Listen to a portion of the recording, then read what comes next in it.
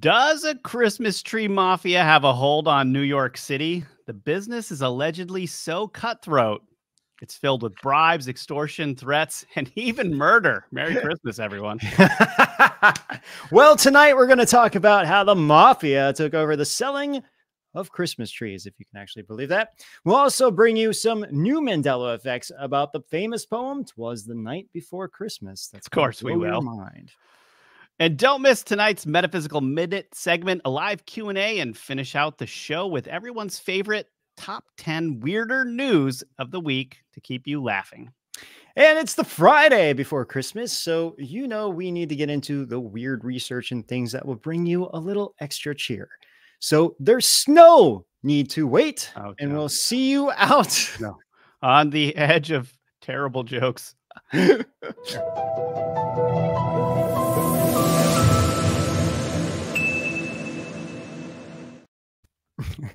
And if you're listening to our Edge of Wonder podcast on Spotify, Apple Podcast, or elsewhere, please leave us a 5-star rating and review to help us reach even more people. And remember to like, follow, subscribe, and all the good stuff. Rumble, YouTube, Ganji World, Twitter, Facebook, wherever you may be this fine Christmas. Wherever, whenever. Anyway, how you doing, Rob? Nice shirt. Pretty good. Yeah, nice shirt yourself. Yeah, I got a... It looks like one of Santa's elves farted on that shirt. I actually get the most compliments of any Christmas clothing I have. I get the most compliments on this one. How could you not? Yeah, and you gave it to me for.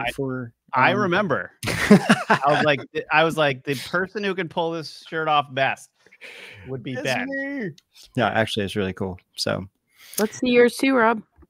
Oh yeah, he's got shooting lightning out of its mouth. By the way, Ben, have you seen Godzilla -1 yet? Dude, everyone has been asking me about it. My brother said it was the best movie that he's seen all year. It's so good. Yeah. I've talked to 3 people now that have told me that it was the best movie. They were like I can't explain why it's good. You just have to watch it. No, the story was that's what everyone's like. Finally, a movie that is telling a story, and my brother's like, you actually care about the people who die. Yeah, and also though, the way that they portray Godzilla was more accurate than any other Godzilla movie, and there's some special powers in there that you're like, what the heck? I was hoping to see it this week, or this weekend. So I'm going to try to go see it. All right, well, let me know what you think when you do. It's worth every cent. I'm excited by it. That's for sure. Well, all right. What's the funny and interesting info here we got? The origins of A Christmas Carol. Okay, what do we got here? Misunderstanding in this graveyard led to Charles Dickens writing A Christmas Carol. This is the Canongate Kirkyard. In 1841, Dickens was giving a lecture here in Edinburgh. He went for a stroll round the Royal Mile to kill some time and found himself ogling tombstones. One in particular caught his attention. The inscription read, "Here lies Ebenezer Lennox Scroggie, a meal man." Dickens misread it as, "Here lies Ebenezer Lennox Scroggie, a mean man." And he wondered just how bad you'd have to be to wind up with that on your gravestone. Ebenezer Scrooge was born. Ironically, Scroggie wasn't a mean man at all. He was known as a generous host and for throwing the best parties. I wonder what he'd make of his almost namesake. Not to mention those Muppets. Dude, that is so funny. Yeah, that is so funny. I had no idea that was the actual. I always wondered where Ebenezer Scrooge, where that name came from. I didn't know that it was from this graveyard. Scroggie's a great name, though. Scroggie. Dude, I love the Scottish accent. Yeah, what an accent. I mean, half of the reason I was engaged in that was his accent. 100%. Yeah. Speaking of accents, we have the Mind the Gap here as well. This one you guys got to read. All right, I got this. Just before Christmas 2012, staff at Embankment Tube Station were approached by a woman who was very upset. She kept asking them where the voice had gone. They weren't sure what she meant. The voice? The voice, she said. The man who says, mind the gap.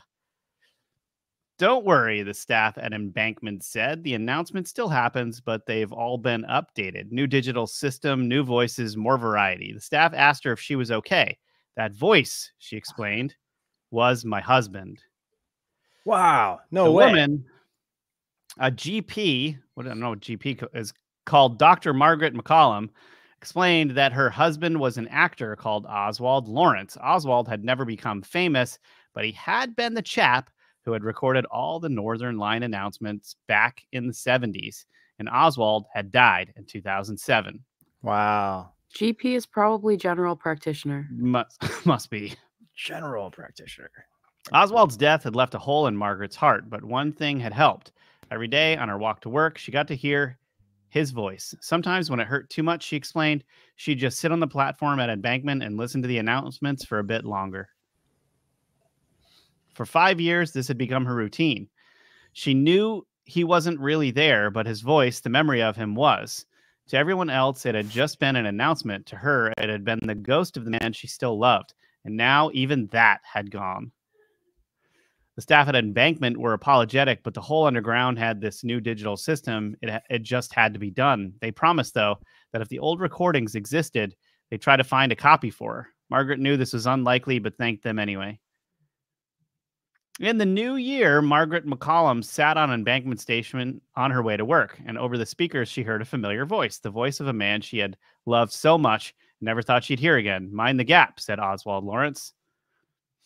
Because it had turned out a lot of people at Embankment with London Underground, with TfL and beyond, had lost loved ones and wished they could hear them again.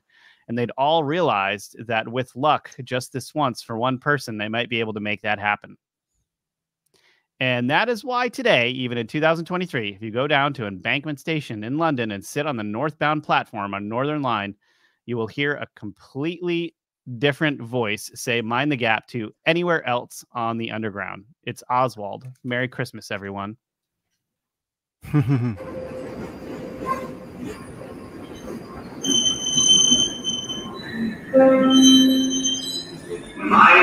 the gap.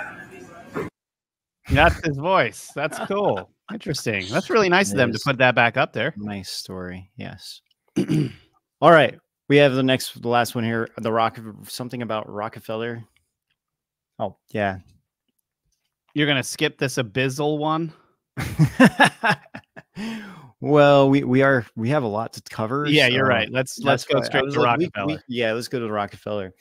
1872, Rockefeller. I'm not even sure. 1872, Rockefeller bought up, shut down, or bankrupt 90% of the oil companies. Our good old Constitution came into place, and in 1911, the Supreme Court found Rockefeller in violation of the Sherman Antitrust Act and split Standard Oil into 34 independent companies. So they said, you can't have the monopoly on this, you're done. You think that changed who he was?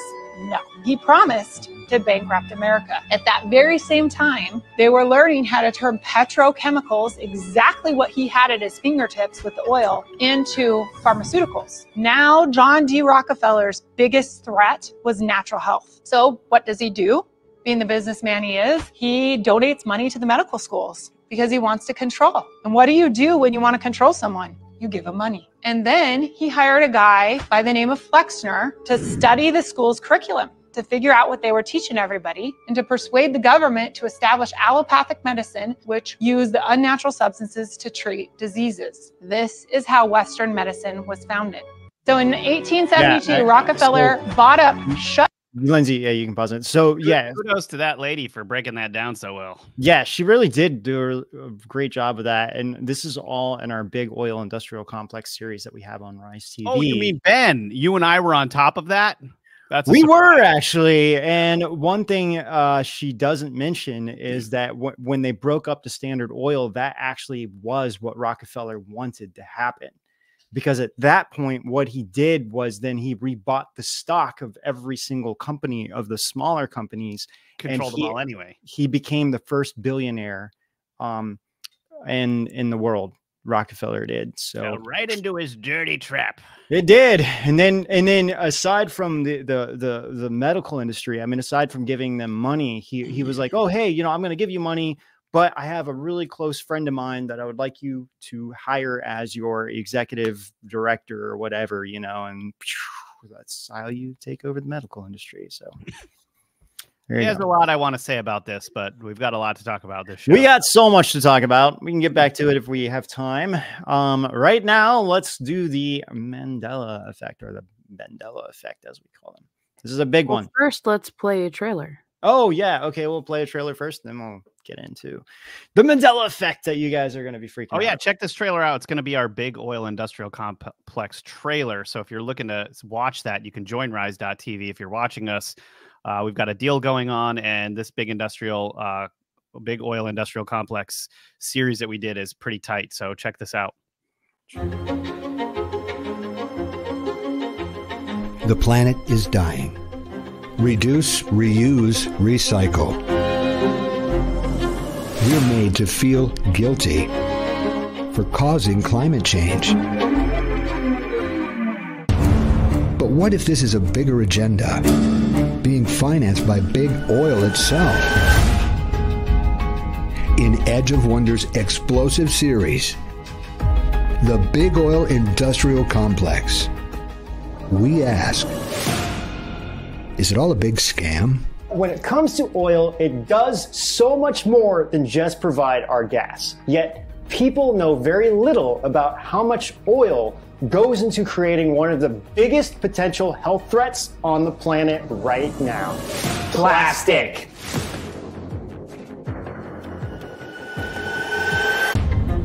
Bike to work. Watch your carbon footprint. Don't use plastic straws. Are the companies pointing fingers really the ones responsible for the destruction? Why are there plastics in our blood? And if everyone cares so much, then why is there not more pressure on these massive companies to make changes? Who's really behind it all, and why are they doing this? Is the focus on profits, making these industries turn a blind eye to what they are really doing to our bodies?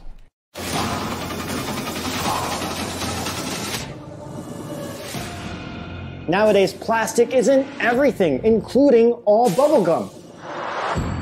Get ready for an expose that will turn the oil industry on its head. You won't believe what we found.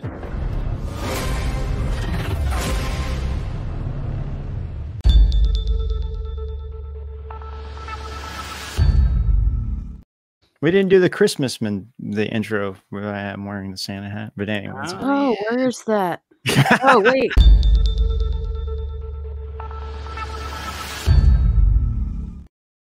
So My bad. Sorry, guys.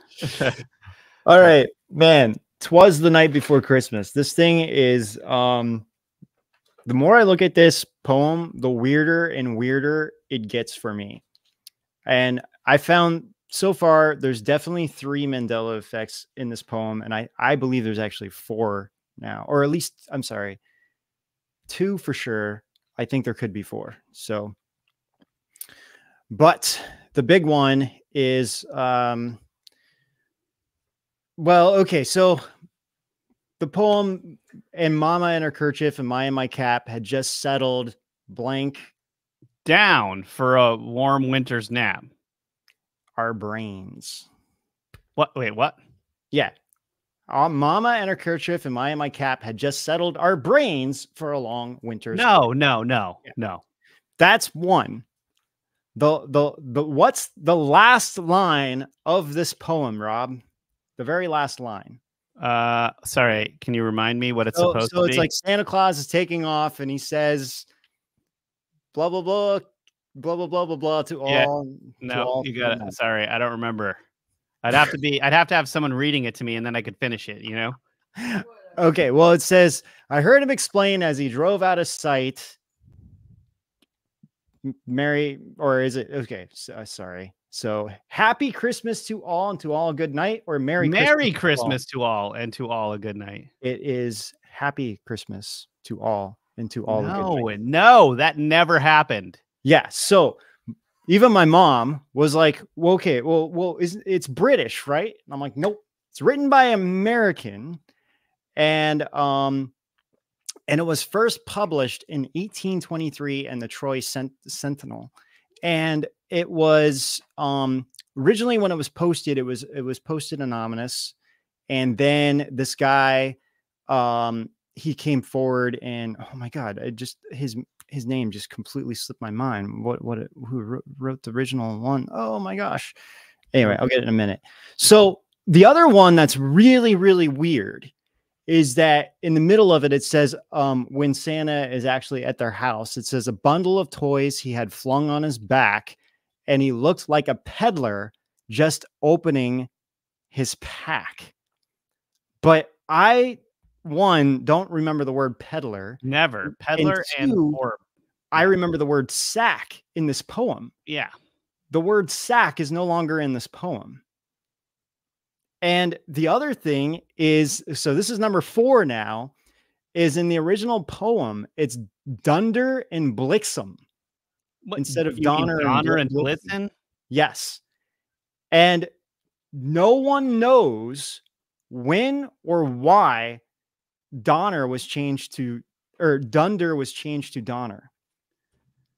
Did Michael Scott go back in time and change it from Donner to Dunder, as in Dunder Mifflin? Yeah, this is what man, why can't I had the name right here of who wrote the original. Anyway, I'll get it to it in a minute. But so in 1949, that's when Johnny Marks wrote the song Rudolph the Red-Nosed Reindeer, and that's when we first really actually hear the word Donner. But what's weird is that where did he get Donner from? And prior to that, it was actually Dunder, which actually means thunder.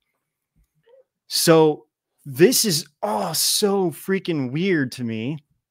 And we have some clips showing different versions of this, of different people reading this. So, and Lindsay, she showed the original article from the Troy Sentinel and the in 1840s when it was posted. And yeah, okay. Clement Clark Moore. That's right. Clement Clark Moore. And everyone thinks he's a European, but no, he's an American. So it's so freaking weird.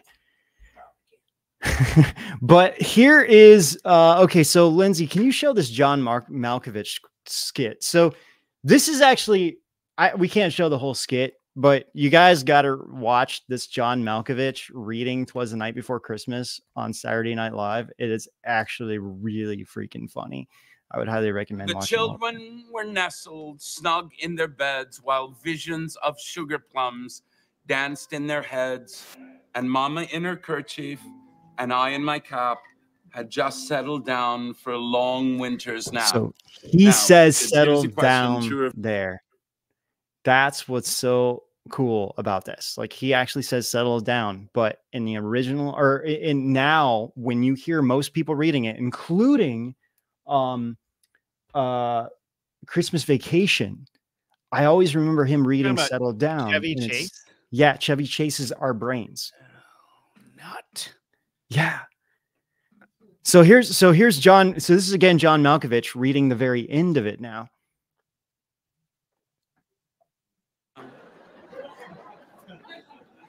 You know, I'm getting the sense that not many of you are enjoying this. I mean, I'm in this assumption. Okay, well, kids, let's put it this way. You've rendered all this useless. Okay? It's so funny. But I heard him exclaim as he drove out of sight, "Merry Christmas to all, and to all a good night." So, Merry Christmas, children. Wow. Now, Yeah. Now there's an old cartoon that I actually used to watch this as a kid. We used to always watch this. And this cartoon, it says our brains and it says Happy Christmas. And I don't remember hearing this either way when I was growing up. Like This is the but I heard him exclaim ere he drove out of sight. Happy Christmas to all, and to all a good night.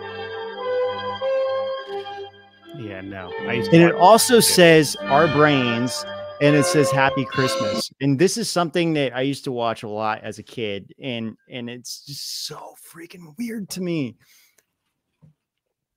And the Muppets Brains is super awkward in there. Dude, it's so weird. It's so weird. Every time I hear somebody say it, it's kind of like putting your fingers on a chalkboard.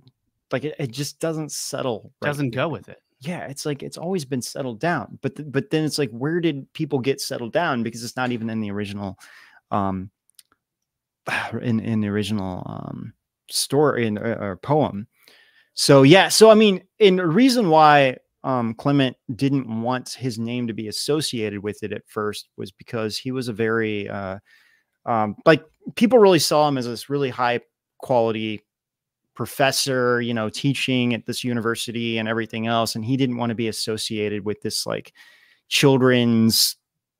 He just found it kind of like lowbrow, you know. It's just like, yeah, whatever. He wrote it for a story, I think, for somebody, for some kids or something, and it was published. But then when it just caught wildfire, like everybody just loved this poem, and so then he came out. Now there's some debate whether he actually, like, people are debating it, but it's like no one else ever came forward saying like, no, it was actually me that wrote it, you know. Right. The story makes sense. So anyway, and Michael Bublé, he actually reads the "'Twas the Night Before Christmas," and he says the same thing. He says Happy Christmas, and I think he says Happy Christmas. Actually, Lindsay, can we play this one?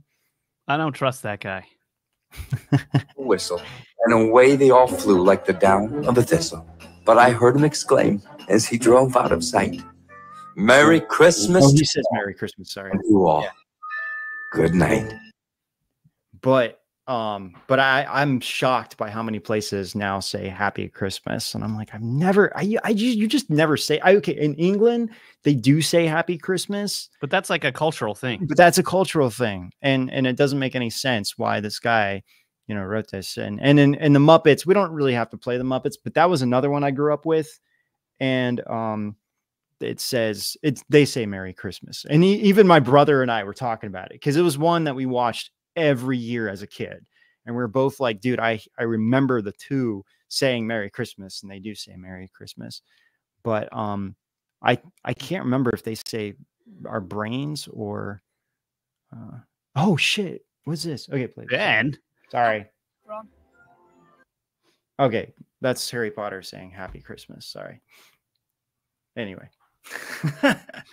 This really is super weird to me, and I didn't even know about the like the brains one is one I was looking into, and then I started finding more, and I honestly think that there's other lines in this poem that wasn't there in the original ones. Yeah, this is super weird. The Donder and Blixen thing is super weird. It is. And even Snopes didn't have any kind of explanation for why Donder was changed to or Dunder was changed to Donner. Like, yeah, usually their explanation is humans suck, kill humans. Yeah, everyone's like, well, the first time it was mentioned was Rudolph the Red-Nosed Reindeer, and it's like, well, he probably wrote that based on the reindeer's names from "'Twas the Night Before Christmas." So, but Dunder and Blixen, those two words specifically mean thunder and lightning. So that's why it makes sense. Actually, it's Donder and Blixen instead of Donner and Blitzen. Yeah. So, yeah, I don't get it. Anyway, I guess the other way is German. That could be so. All right. Hey, anyway. Yeah, we're going to move on now to our metaphysical minute. You guys got to check this out. Tucker Carlson has been opening up a lot recently, a lot more about what he actually thinks. And we've got a little clip here that we're going to pull up for you guys to watch. It's interesting because, you know, the stuff just comes out in its own time, you know? Lindsay.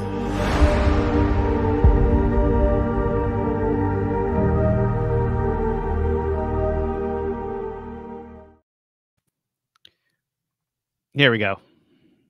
It's my personal belief, based on a fair amount of evidence, that they're not aliens.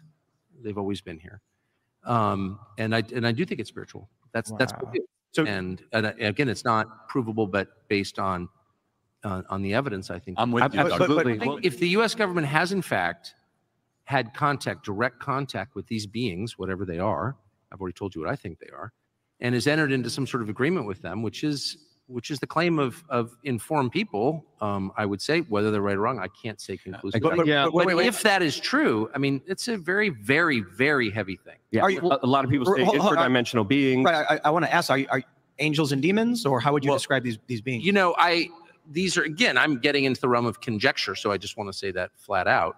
Entity. But one thing I know for a dead certain fact, having seen it, is that there is good and evil, that we are being acted upon at all times. And I think every person can feel that in himself. I mean, there are moments when you are moved to do things that are much better than you actually are, and that are also more evil and destructive than you actually are. You are subject to forces from outside yourself. That is absolutely true. Now, we can argue about what they are, but every person in the room, if he's reflective, will tell you, yes, I know what you're talking about. And so there are forces that are not human, that do exist in a spiritual realm of some kind, that we cannot see, and that when you think about it, sort of make you think we live in an ant farm. Yeah. Being right. And that's Absolutely. that is real. Yeah. Okay. And there's many. Man, that's so fascinating. It makes you, like, the fact that he's saying, like, because more recently he's been saying some really interesting things. I know, right? Right. So it makes me wonder that, one, he's either come across very concrete documentation or some kind of like physical evidence to show him this, or something else going on. Like, maybe, I mean, I'm sure he has so many crazy contacts within the military and things like that. I mean, they've probably been sending him so much stuff over the years, and I think now it's like, hey, I'm not on Fox News. I can just kind of talk about this stuff. He's had access to guys for the last however long he's been doing this, 25 years or something, who after the show have probably been like, hey, I want to talk to you about something. They let loose after the show, and he's like, he's just been, you know, taking notes on this stuff for years, and now he's just opening up about it. That's the only thing that's kind of that's kind of what I think too. I think he handled that question really wisely. He handles all these questions really well. I think he doesn't pretend to know something that he doesn't, and he's very clear when he says things, where it's coming from, whether or not there's evidence, and all of this.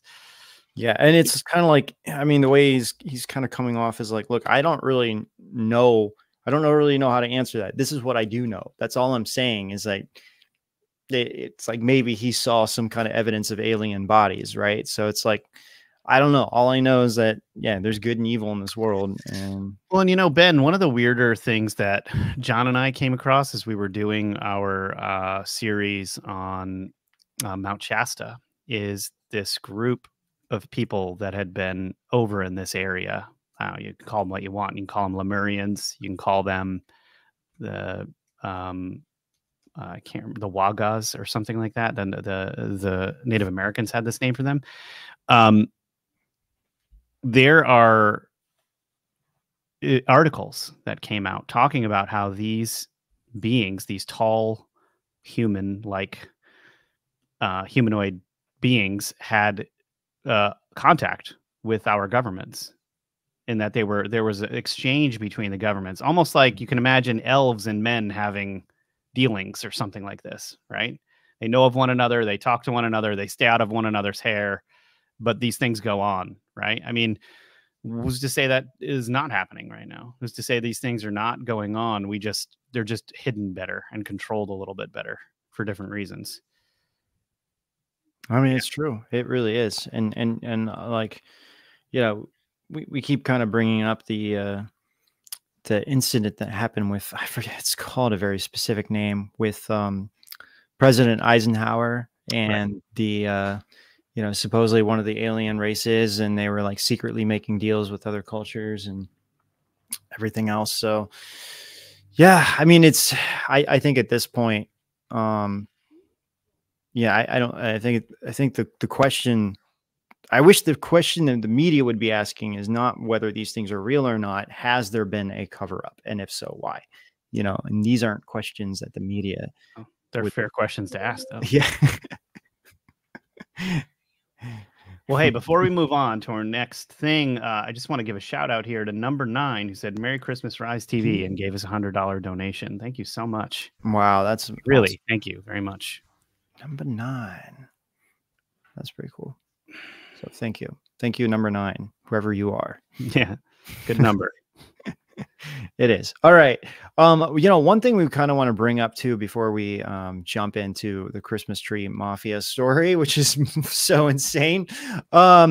Shin Yoon, I don't know if you guys, Rob and I kind of talk about it a lot because it's something that we see almost every year, but they are kicking off their tour. And if you haven't seen it, I would highly recommend watching it. It is just, after everything that's going on in the world today, uplift yourself with this. It's just so uplifting and moving. Everyone I've had go see it have just been like, man, this has been, thank you for recommending this. This has been awesome. So I know they're kicking off their tour. It's actually already started, and I know it's in there's some in Texas, Florida, Dallas, and then it's incredible to see what human beings can do on a stage. And they push it further than anyone I've seen push this. It's amazing. It's beautiful. And it's all of this hidden this culture that has been hidden, and they attempted to destroy it in China, and it's all coming back through this show, and it's just a beautiful thing to support. So if you can go bring your family. Honestly, you'll feel better after you go see it. You really will. Yeah, it's just so uplifting and very spiritual, honestly. Yeah. Really it doesn't matter what belief you have. When you leave that, you just feel uplifted. Yeah, and actually, okay, in December, it's coming to also, well, I said some cities it's coming to, but it's also coming to Japan, Italy, United Kingdom, and a few others too. So, I mean, that's just in December. So it will be traveling all over the world, I think, all through next April, usually. Yeah. So yeah, good stuff. All right. Yeah, it's just, can't say enough about it. Just so moving and so inspirational. So, all right, we're going to show another trailer, and then when we get back, we have our Christmas tree mafia in New York City. Yes. It's crazy. You know the look. You know the voice. Will you be able to help solve them? We wonder. You know the fear, unexplained deaths, lost persons, wonders and miracles. In the history of Edge of Wonder, few programs have been so shocking, so imagination-defying, so captivating as Unsolved Wonders. Perhaps you can help solve one of these wonders. Get ready for the holiday special you'll have to see to believe. Unsolved Wonders of Christmas. Hosted by Ben Chastain Stack and Rod Count Stack.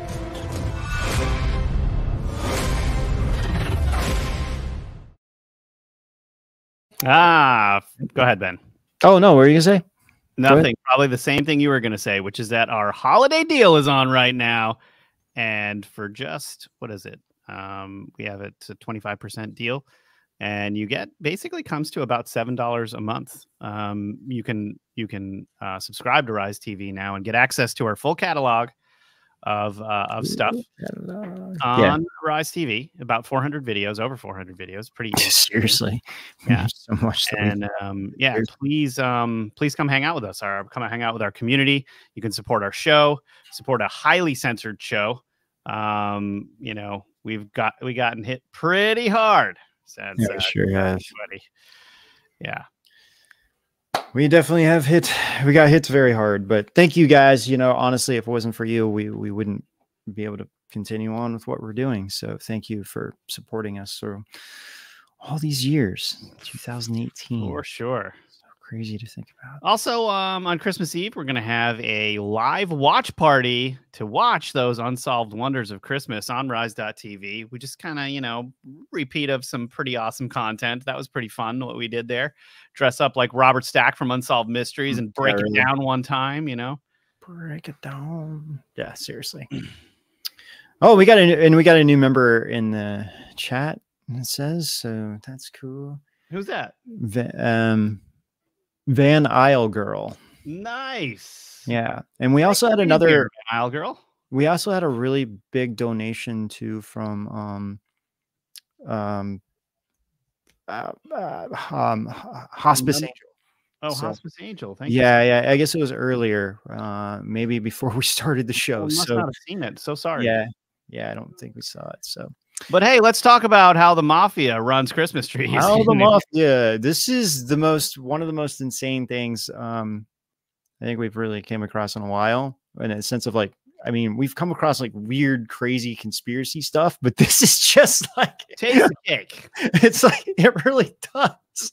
And actually, what made me think about this the other day, I was like watching something and they were like selling Christmas trees. I think it was in some movie or something. And I was like, dude, there's something in New York that we uncovered. And then all of a sudden it hit me when we were working for the Epic Times, Rob and I, one of the things that I went out and did was actually report on this story because people were getting threatened who had shops in New York City on the streets, like selling Christmas trees. And we're like, wait a minute, you're getting threatened for selling Christmas trees? Like, what in the heck is going on?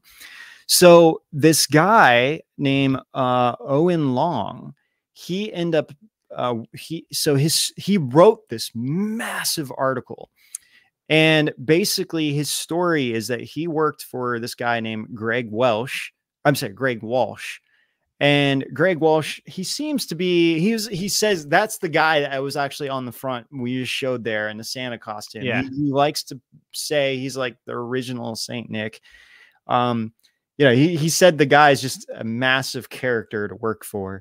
But there's all this crazy stuff that happened between then and there. And so some of the main characters is another guy named George Nash, who went from selling trees like kind of here and there, mostly, transporting trees back and forth to managing nearly 24 locations.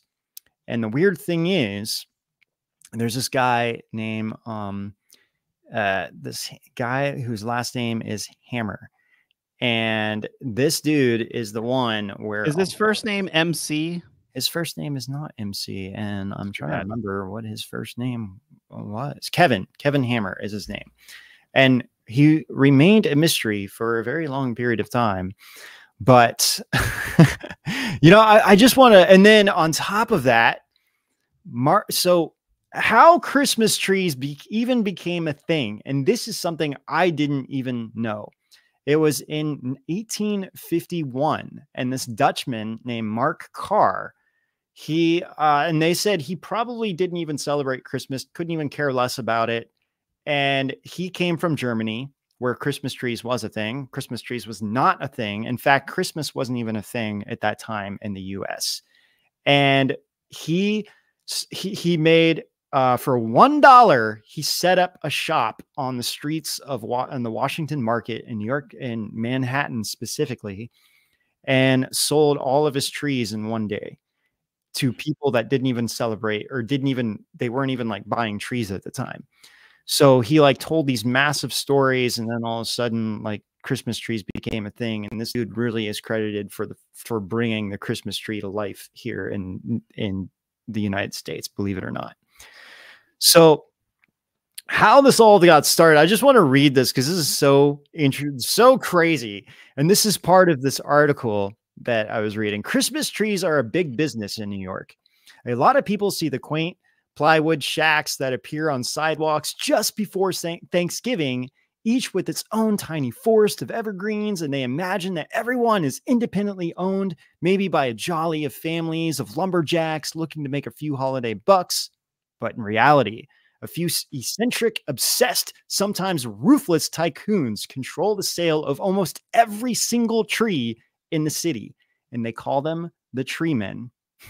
And they spend 11 months preparing for Christmas time, which to them is a blistering 30-day sprint to grab as much cash as they can. So this, basically this massive story of how kind of this clash between George Nash, Kevin Hammer, and literally the Gambinos mafia family are involved in this big, huge thing. And this dude, Kevin Hammer, believe it or not, he's a Scientologist. So I don't know. There you go. But anyway, so this dude is really credited for owning almost the entire market. So if you want to set up a shop in New York City, let's say, you know, you have your, you know, you have access to a local farm, or you yourself are doing it or whatever. So every year there's a bid for different areas in the city. And most of the time it's like, we're kind of under agreement. Like, hey, look, I don't care how much you put in or how much money you're bidding on. This spot is mine, you know? It's like territories. It's split up by territories. Yeah. And it's like that way every year. And then sometimes you may actually bid higher than me, which would cause issues. And so like so this dude who wrote this article, people who worked for this Hammer guy were even afraid to give their names and even say too much of their personal stories. Wow. Yeah. And it says, people who've sold Christmas trees for Hammer wanted to remain anonymous. There's no interview and there's no application. The only way to work in this network is to be referred by an insider. And Hammer was never exacted. He never would like put revenge on people. If there was some kind of competition that happened, what he would do is set up shop right in front of their location and basically steal all their business and undercut everything. And this is one of the more insane. There's two really parts of this that are the most insane, but so the author, Owen Long, he wrote about a story in which he took a nap because they were working long hours, like 12-hour days, sometimes in the cold, you know? So he took a nap and he woke up. And when he woke up, he said he saw a loaded handgun laying on a table with ornaments pointing at the sidewalk where mothers were pushing their strollers. He covered up the gun with decorations.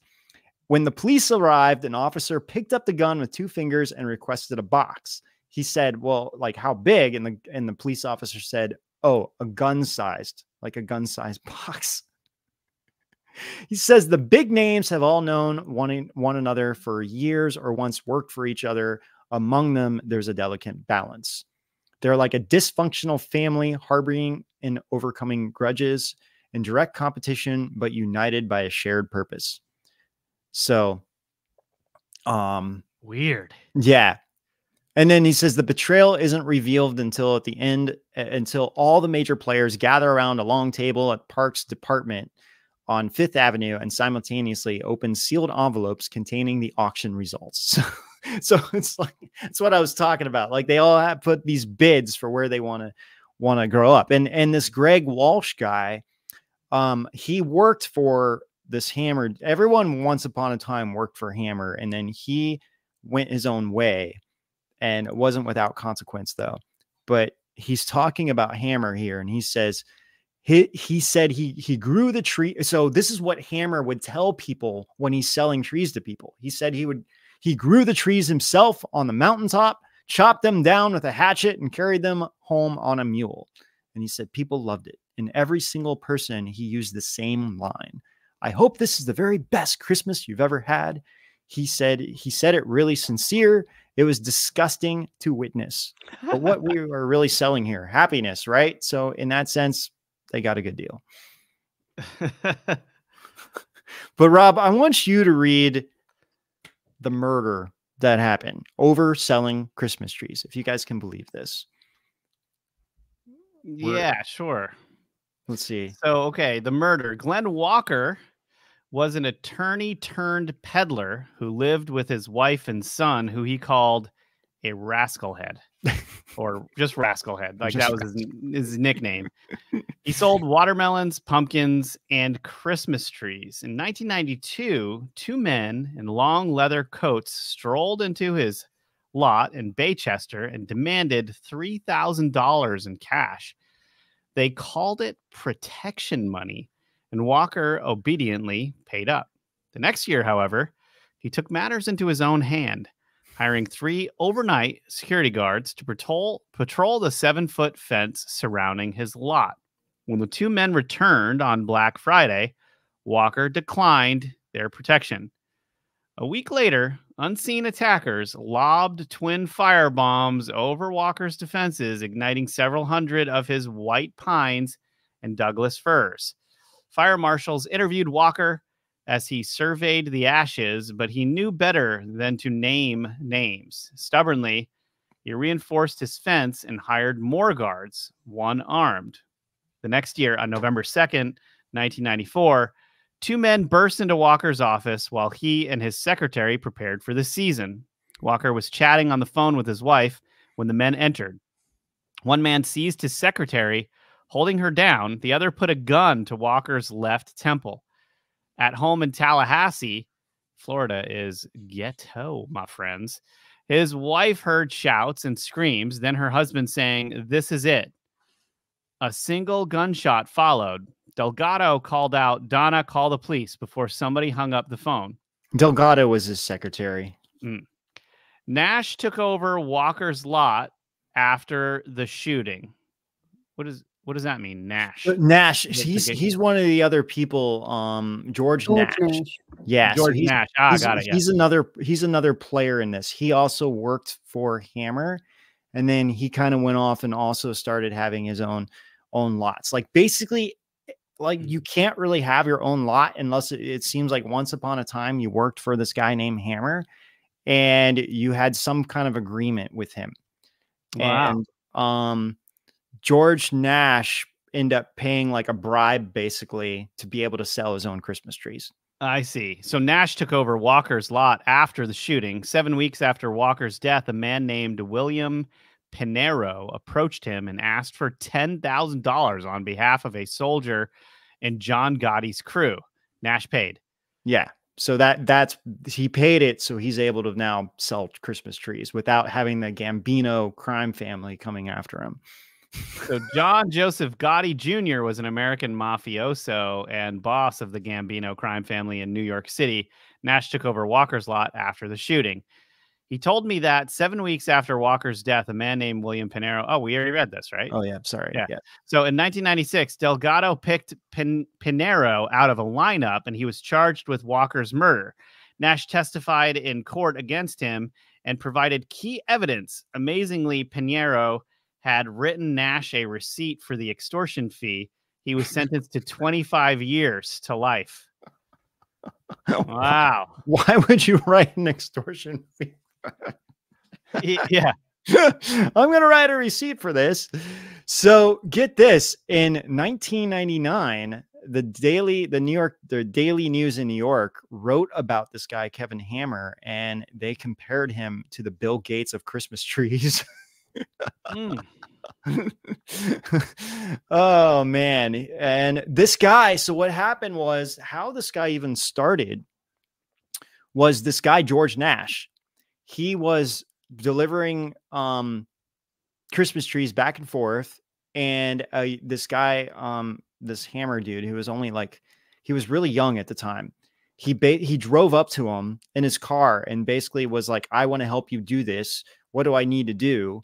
And from that moment on, he basically started taking over the tree market. And then, you know, he originally was working for this guy, and then he had everyone start working for him, and then completely took over the business. So the sad thing is that people in New York City, this is such a major custom, you know, buying trees on the streets of New York City. I mean, they're everywhere, and it's a huge festive, full of lights and everything else, you know, and it's just part of the holiday tradition where everyone buys their trees on the street thinking that they're getting them from a mom and pop shop. And lo and behold, you're actually buying it from a mafia family. So, and this dude, this Hammer guy, he's actually suing Home Depot of tree fraud. So when did all of this go on? In the 90s? This is just happening. This happened last year. But this wait, is still going on. So this mafia stuff is all happening around now? Yes, it's still going on to this day. Yeah, this article was just written. But when was Hammer at large in New York City doing stuff? In the 90s? He started in, I think, even in he's been doing this for 20 years. He's been doing this. And he's connected to the mafia somehow? Yeah, all of this is connected now. Yeah. It's insane. It really is. And he has get this, he has a company called Evergreen East. And when you look it up, he looks like one of those New Yorkers that'll headbutt you when you walk by him, for sure. Yeah, he kind of does. I mean, it looks like he would be nice on the surface, right? But it's like, who knows? But so this Evergreen East company is actually based out of Florida, believe it or not. And they said that they think he spends most of his time on his yacht, and then he'll just come to New York, you know, in December, and that's it, and sell Christmas trees. So yeah, it's so crazy. And so like the Epic Times had this article in 2015, and they were really kind of breaking things down, and the Christmas tree industry is worth $1.4 billion. A little over $1 billion. And that was in 2000. To put this into perspective, Dunkin' Donuts is like a $3 billion company. Yeah. So Christmas, that's no joke, man. Yeah. $1 billion industry that all takes place in literally 1 month. That's such a simple way to funnel tons of cash into all of these like crazy mafia. Yeah, and get this. So can you imagine that? But wait. You buy a Christmas tree in New York and you're supporting the mafia.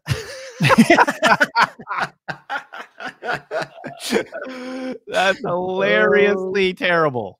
That is so terrible. That is so terrible. Yeah, and the Epic Times really uncovered a lot in their reporting that wasn't in any other article that I could find. Like, for example, they uncovered that it's all cash business. Most of these places don't accept credit cards. They want cash. And sales tax so the Epic Times wrote, sales tax on Christmas trees is required, but it's questionable how much that actually happens. Well, that's because they don't report any of the cash coming in. It's so easy to not report. Just be like, oh yeah, it wasn't a good year for Christmas trees, and then really, yeah. So this is also what the Epic Times uncovered too, because it's all in cash. They found that people, the employees, were being paid like sometimes 60% less than what they were originally told that they would be paid, because they're like, oh, sorry, business. What? There it is, right there.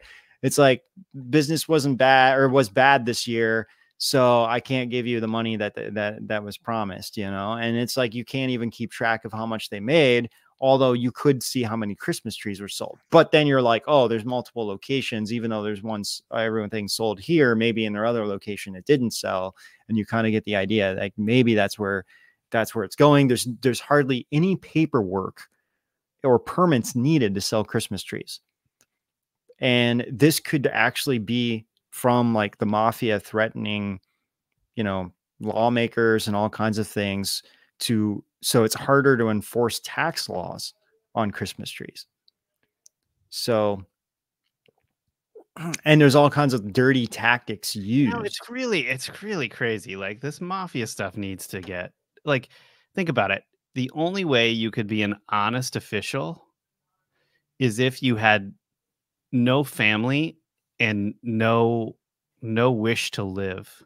Yeah. Like, do you know what I'm saying? Yeah, it's crazy. And like you may have, let's say you have like you are truly like a mom and pop's kind of place, and you have like your spot that you have every year that you put your bid in for or whatever, you know, and you get that spot. And then I may come in, and it's always in front of a store shop, right? So I may go into that store shop and say, hey, I don't know what's going on with your deal with you and him, but I'll give you, you know, $5,000 if you kick him out and have me replace him, and I'll just give you $5,000 cash. So then they just kick you out, and all of a sudden I just took over your spot, and there's nothing you can do about it. This is so bizarre. How much of the money that you make actually just goes to them for even having the spot? Yeah, yeah, and then here's the kicker though, because they manage almost all of the you know, of the shops, they can charge whatever they want for Christmas trees. Yeah. It's like a monopoly on it. So they can say, oh, this year harvest was a little bit harder, and you know, we have to jack up the prices of it, you know, or we're you know, our competitor we're fighting with over there, and it's like the same company, you know. So it's like you have no idea what is going on. Oh yeah, COVID was really hard on us, so now the tree's a double price. No trees were planted during the COVID-19 pandemic. Oh so yeah, that was the other thing that they said. Like during COVID, you know, all the tree, there was like a shortage in trees. So Yeah, wow, you know, dude. Yeah, it's pretty insane. And then of course, when I saw like the Gambino crime family, I'm like, what the heck? And in New York City was the very first place that Christmas trees were starting to like be sold in the US, at least on like a widespread, you know, where it's like, then it kind of branched out from there, where it's like, oh yeah, everyone wants Christmas trees now. But I can't believe that Christmas wasn't even a national holiday in the United States until the late, like sometime around like 1870s. They made it a national holiday, and I just thought it was always kind of. Wait, we got to get into this a little bit. So, New York City Christmas tree supplier accuses Home Depot of tree fraud. This is a New York Post article. So, Evergreen East, a Wisconsin-based Christmas tree cooperative that bills itself as New York's finest Christmas tree sellers, alleges Home Depot, Whole Foods Market, and their supplier conspired last year to scam Big Apple tree buyers by labeling cheaper Canadian balsam firs as pricey Fraser firs, the Cadillac of conifers, according to court papers. The Manhattan Federal Court complaint alleges that during the 2019 Christmas season, the retailers sold potentially hundreds of thousands of balsam fir trees, which they intentionally mislabeled and falsely advertised as Fraser fir trees. The Frasers are sold on Manhattan sidewalks by Evergreen's mom and pop shop clients for upwards of $179 for a 6-footer and $699 for a 12-footer. I love how they said mom and pop shops. Yeah, because everyone thinks that they're mom and pop shops, but they're not. But dude, I think I bought a Christmas tree a couple weeks ago for like $80. Really? Like, yeah, like these are like, this is ridiculous. Like $699 for. Yeah, you're not in New York City. That's what we're not anymore. But I know. That's why. That's why. Hammer said New Yorkers want what they pay for. So Home Depot is not Canal Street where you buy a fake Gucci bag. People go in there and see a tree from Canada and don't realize it's second or third rate, he said. Canadians, just kidding. You're paying for a Gucci bag and you're getting a Gucci bag, he said. This is such a like lame. I know. Well, it makes me wonder if they are like doing this practice, or that they're just. I mean, honestly, I think they're just angry that they're taking sales away, right? Because they're probably selling them at a cheaper rate than what they're selling them for. So people are now going over there, and so you know, who knows if this is even true? Maybe they're just doing this just to cause issues and just try to point fingers at them and be like, hey, you know, let's come over here. We have the better deals and we have the better trees. And It's just so weird. Look at this. Scott Lechner, the owner of Soho Trees, said that some vendors engage in dirty tactics due to the intense competition between stands. Betrayals are common. Quote, they pay the store owner some money, and all of a sudden you lose your spot and the clientele that you spent years building, Lechner said. Oh, man. Yeah. So weird.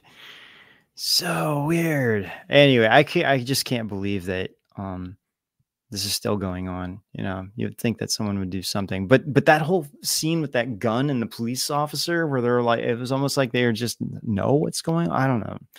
Makes you wonder if they're kind of. This is wild, dude. Wild. All right. Well, so sad. Is nothing sacred, not even Christmas trees. I know. Well, although we do kind of get into a lot of the Christmas tree aspect and all the occult stuff, and really kind of how the occult refers to the Christmas trees and our what is it, exposing we ruin Christmas. It was like, the episode where we ruin Christmas for everybody, unfortunately. Well, and listen, if you're in New York City and you need a Christmas tree, just think that when you buy one, you're supporting the Mafia. I'm just not sure what kind of person you are anymore. Just kidding. Oh, that's so sad. That's crazy, man. Crazy. So sad. So yeah, this is a great episode that we did. Ben and Rob Ruined Christmas. We did this a few years ago. See, it says, please don't watch this video. It's our sense of humor here. But yeah, no, we get into it. What exactly is the symbolism behind Christmas? Some general history on what happened. Also, a couple of metaphysical episodes that came out recently, all about Constantine and Nimrod. Yeah, and if you watch all of those, you'll have a pretty good idea. And actually, the Shroud of Turin you could watch too, because all of those kind of mashed together into understanding a little bit more about Christmas and all of that stuff. I was explaining all of the history around this stuff to my dad today. We were on a trip to like Home Depot at one point, and I was just telling him about this, and it was like, it was interesting. He was like picking up what I was laying down, Well, anyway, you guys, we've got to jump off now here and go over to rise.tv, where we're going to be doing a live Q&A. And then we're also going to be getting into the top 10 weirder news of the week. And yeah, again, so our Miracles and Mystery series here that Lindsay has pulled up, these are all of our work that we did around Christmas. Is really interesting stuff, all revolved around Christmas miracles, some really super bizarre real life Santa Claus stories that like honestly kind of freaked us out a little bit. Yeah, it was weird. And just, yeah, like good deeds and Christmas spirit stuff that I think will really lift you up a little bit. So if you're thinking about joining rise.tv and subscribing, now is the time to do it. We're closing in on December 31st here when this deal ends. And so we'd love to have you over. Join our platform for a year and hang out with us. And it's going to pick up in 2024. We're going to have a lot of stuff out there, and we'd love to have you on our platform. So please get the deal and come on now. Ben, did you have anything else to add to that before we go over? I think you're muted, dude. Oh, geez. Yeah, something happened there. Oh, yeah. So, yeah, no, I'm good. Thank you so much. And we have some great weirder news for you guys that will definitely make you laugh. And oh, yeah. What do you got? What do you got to tease us with tonight, Ben? Well, we got the USDA issues a permit for Santa and his reindeer to enter the U.S. How really rich were the McAllisters from Home Alone? Their family. Oh, so now instead of like Ken Thanos' gauntlet snap, they're doing stuff on the McAllisters. Yeah, that's nice. And the big one: how sniffing woman's tears make you less aggressive. Okay, I'm in. I'm And how a 4-month-old baby survived a tornado. Wow. Yeah, dude. Some cool stuff we got. All right. Well, you guys come on over, watch Weirder News with us, and join our live Q&A. We hope you have a wonderful Christmas wherever you're watching. Do some good, but between now and the first of the year. do some selfless stuff, feel good about yourself, and get ready for a wonderful new year. Yep. Oh yeah, this is well. Yeah, we'll be doing it next week before the Sure. year is right. So yeah, we'll see you guys. We'll see you on Tuesday. Yeah. See you over there. The TV is biased and chaotic. The movies are cliche and boring. The Matrix is taking over. Where can I find some good entertainment, for goodness sake? Well, look no further. Get our streaming platform, Rise.tv, for 25% off. Hundreds of videos, positivity, humor, and deep dives into mysteries and metaphysical topics. What more could I ask for? Want to hear the truth about Bigfoot, near-death experiences, the evils of communism, ancient civilizations, and supernatural things? Rise.tv has you covered. I used to be sad, lonely, and depressed. Not anymore. You'll love interacting with awesome people on Rise.tv. There's so much to watch. Ben and Rob are great. Those guys always make me forget the world is falling apart. Subscribe to Rise.tv yourself, or give your loved ones the gift of true, uncensored information. For the holidays, the yearly subscription is more than 25% off. That's just $7 a month. I want Rise.tv for Christmas. Scrooge has nothing on one Santa who uses his final act to help his Tiny Tim. A man catches a glimpse of something greater than himself when he stares in the eyes of a stranger in Grand Central Station.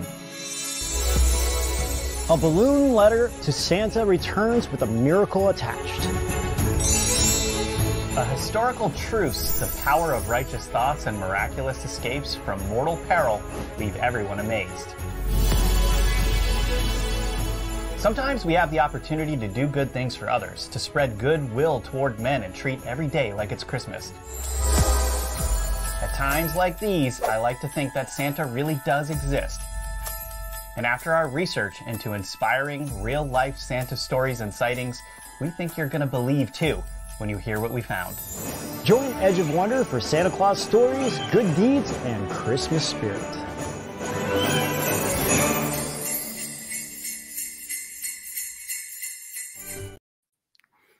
All right. Welcome back. Welcome over to Rise.tv. Yeah. Hey, guys.